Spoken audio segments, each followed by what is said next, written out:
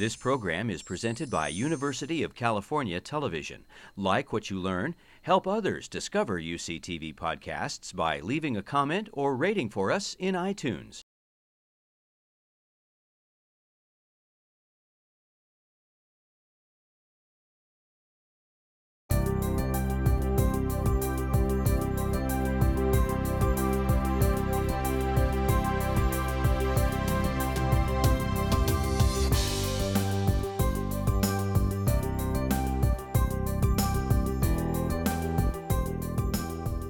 To try to bring things to closure and for all of us to start talking about takeaways, things that we might bring back to our campuses. So I'm gonna attempt to moderate that to start things off, I just want to say thank you again to all of the panelists for sharing expertise and sharing perspectives and your knowledge and for sort of illustrating the tools that could be used to both measure and to affect climate within departments. Also, I want to, before we start losing people, to thank Susan Carlson again for instigating all of this, for motivating the grant that generated all of these roundtables and the cross-campus dialogue and networking and connections that have been made because of these roundtables, and it's so very important. So after we spend a few minutes doing takeaways, Susan will wrap up with sort of next steps because this grant is coming to an end and we don't want all of the good stuff that is generated to also come to an end. We want to find a way to perpetuate it.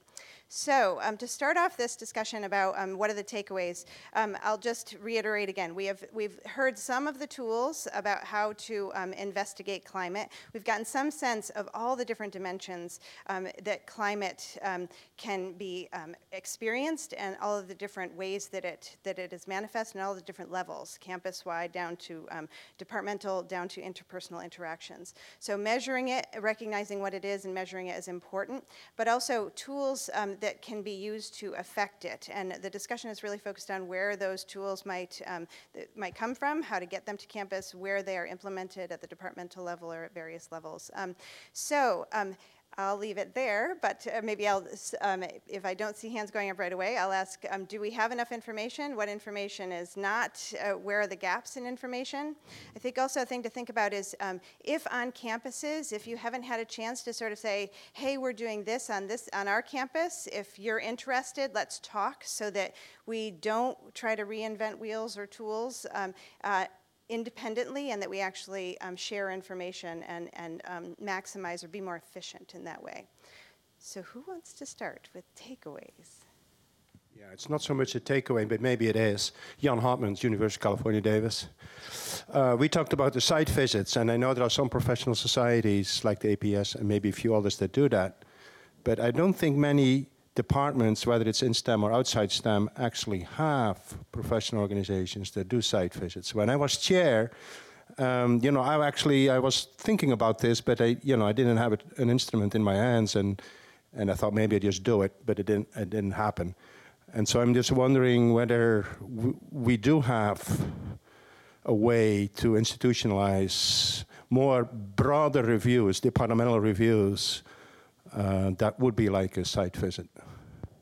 So I think that I would have to say at the Davis campus, I don't think we do a very good job of program reviews, frankly. I think it's almost a joke. And there is nothing in those reviews about climate, about how the staff are feeling, about how the undergraduates are feeling. It's all generated. I know I wrote 2 of them in 6 years as department chair. Department plans, department reviews. It is not an interactive enough process, and we don't hold chairs accountable for things that are not going well in their departments. So I know the provost and I have started already talking about this. We both got very engaged in this idea after coming back from the National Advance meeting last month. Was that just a month ago? Oh my God. So I think there are ways to incorporate climate issues and responsibility for ownership and ownership of what the climate in your department is like. I do worry about the number problem. You asked the question, is there a minimum number at which you can really effectively do a site visit intervention? I would say, yeah, if the number of women, for example, on the faculty is 1 or 2 or 3, you can just imagine. It does potentially create some issues. So I'll end there and continue the discussion. Help too, right? They're the ones who need the most help.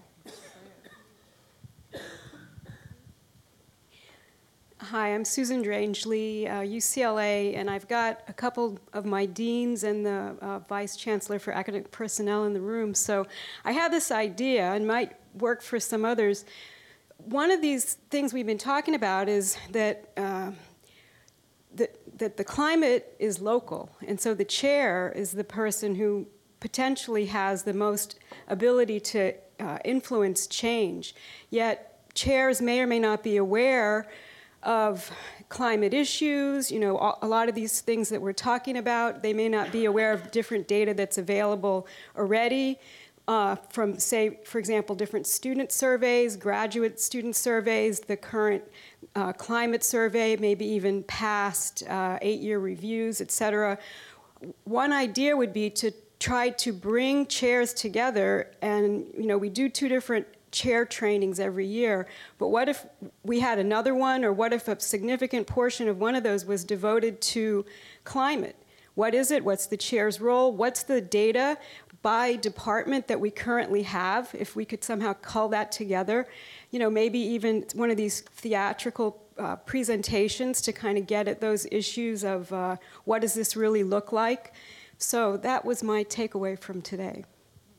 I'll just throw in that in response to the question about too few women faculty, in a way that while that's important and an important consideration, it, I think, narrows with the process that I understand that the site visit actually goes through, which is actually to look at students and staff. And so in a way, like, those issues are likely to be felt by those other groups where the numbers are sufficient to provide anonymity, and so maybe the reporting doesn't have to focus on that. So I think it shouldn't be, they should look for the vehicles that could be used to get to the information and to still limit the potential negatives of that experience. Oh, you've already got one. Hi, I'm Cindy LaRive from UC Riverside. I think for me the most powerful part of the presentation was the part about the drama, and I wonder about how to translate that into something that might make it really easily accessible in a broad sense. And I know that the dialogue was an important part, but maybe a video of something like a promotion and tenure interaction. That one on the chemistry department, I'm sorry, I've seen it, so I think it was quite real. Beth Simon, UC San Diego, Computer Science and Engineering. I really appreciate what was just said about the theater thing. Having just actually finished my sexual harassment prevention training a week ago with a similar theater thing, I'm going to tell you right now, the discussion has to be there. It has to, the things that I can just imagine the faculty saying to the characters, I think that's where it's going to be all at. That said, how much?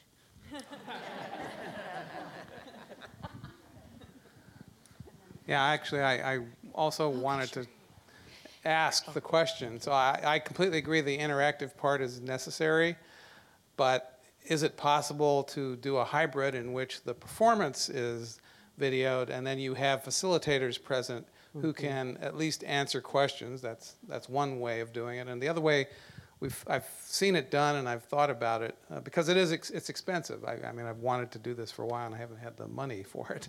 Another way to do it is as this is done, people actually collect up the questions that keep getting asked, and then you can even have the actors answer those questions in a video. I went to a thing in the Museum of Tolerance in LA, and they had done this for a while, and they'd compiled the 20 most asked questions, and you could just push a button, to ask any of those questions, and then the actor would answer.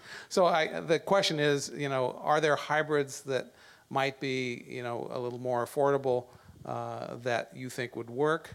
And then the other question is, or could we get money to actually do this more broadly? Yeah. Share resources and make it educational. Right. Yolanda. 2 points. This is 2014, and I remember 10 years ago, I was having a conversation about diversity over here and excellence over here. And when I heard several people talking today about that still on the table, I was just shocked. I mean, it's like, really? 2014. So as we move forward, we really have to be intentional and use all our resources to tie those things together in a way that we're not doing this 10 years later, right? It's still two separate things. The second one, because we are rolling out our campus climate survey here at UC, I think we have a wonderful opportunity to do what our first panel talked about, and that was to make meaning from our data, and to do it in a way that brings all the stakeholders together around the table for this conversation. Otherwise, it's the chief diversity officers and key people on campus whose job it is to make this happen without all of that organic buy-in. So it really is going to take not just us, but chairs as well as students and faculty working together. And I'd say deans and certain vice chancellors need to be educated as well. Hi, so Colleen Clancy, UC Davis. So I just wanted to mention that this year here in the School of Medicine, through Dean Callahan's office and David Acosta, everybody that was either chair or served on a search committee underwent diversity training. And part of that training was actually a theater experience that was done by video. And I actually found that to be an unbelievably moving and informative experience, where we watched a role play of a search committee, and then afterwards we opened the floor to discuss it. And it was really pretty amazing how differently people viewed what had gone on in that video. But I think it was the first time that I really heard the kind of open and honest dialogue in a very diverse group. And I know for me, I've thought about that so many times. And that video is actually available on YouTube for free. So if anybody's interested in that, that's something that you can share freely if you get in contact with us in Davis. And then I just wanted to bring up one more thing, and that is, that we've talked a lot about leadership and how leadership needs to be really engaged in the process of climate. And I feel strongly that at UC Davis there is a deep and broad commitment from the leadership. But what's much harder is sort of the trickle down into the microclimates where decisions get made, things like search committees, things like committees that choose graduate student admissions or undergraduate admissions, or that determine programming elements. And so just thinking about that, how do we do a better job connecting the goals of the administration and what's happening in practice? How do we get buy-in from the people that are really making the decisions at the microclimate level? I'm just going to take the moderator's prerogative here and jump in and actually ask Jeffrey if he might want to jump in too, because I'll just say that the video that was used in the trainings was the one produced by the Cornell Advanced Program, but my comment is more about the necessity for dialogue afterwards, and for that dialogue to be something which is sort of led by people who have experience. I don't want to say that they're experts or that they need to be trained in any specific way, but that they generate a certain amount of experience, because in any teachable moment, right, there's always the potential that biases or preconceived notions get reinforced as well, right? So it's sort of time needs to be managed in a way to bring people around to maximize the potential potential for learning there. Do you want to say anything? Yes, we'll really appreciate these comments. And it's funny, I always get worried about the video question because I think it's so hard to answer. And the reason I say worried, which isn't particularly fair, is because I obviously believe theater is very different, but I think it's very difficult to answer the question about the merits of both. And I think what was pointed out is how powerful video can be. The theater has its own particular strengths. I think what video can't do is make the familiar unfamiliar in a way that can surprise, since video is a very literal medium. In addition, and this will sound artsy, there's no way around it, but the kind of live factor of this moment for whoever's watching this on video right now won't necessarily have the feel and the tone of this room. They won't be able to feel the pause after Dr. Jones says something in response to someone else and having to look at them in the face. Again, that being said, lastly, I think that there are strengths and challenges that always, just like there are in theater, a production will change if you can't send Peter Pan up into the risers. You need to find a different way to make it seem like Peter Pan is flying. And as an analogy to say, if there isn't the funds, I think there are still a lot of other variety of means, which I know I'm at a table right now of theater practitioners, and I know there are others in the room. I think there are a variety of students, graduate students, as well as actors who will do things for free out of the passion, out of the commitment, much like represented in this room today. So I think there's a whole lot of possibilities. Michigan is very expensive now, and I think that there's a opportunity always to grow an idea in a theater, but I don't want to go on too long. So there's an opportunity to grow something. Sure. I always get wobbly at the end. Hi, my name's Andrew Larrett-Smith. I'm the ombuds at UC Riverside. I've been there for about 3 years. And so I hear a lot of problems and issues and concerns. And I noticed that there can be a real focus and emphasis on issues of liability, concerns about litigation, compliance, that sort of end of the spectrum. And there's a lot of attention there because I think there's concern about loss to the university. But my sense is, and it's purely, I don't have any sort of data to back this up, and maybe this is the challenge for you, is that these issues of climate are actually much more costly to the institution than the compliance issues, although those are significant and important as well.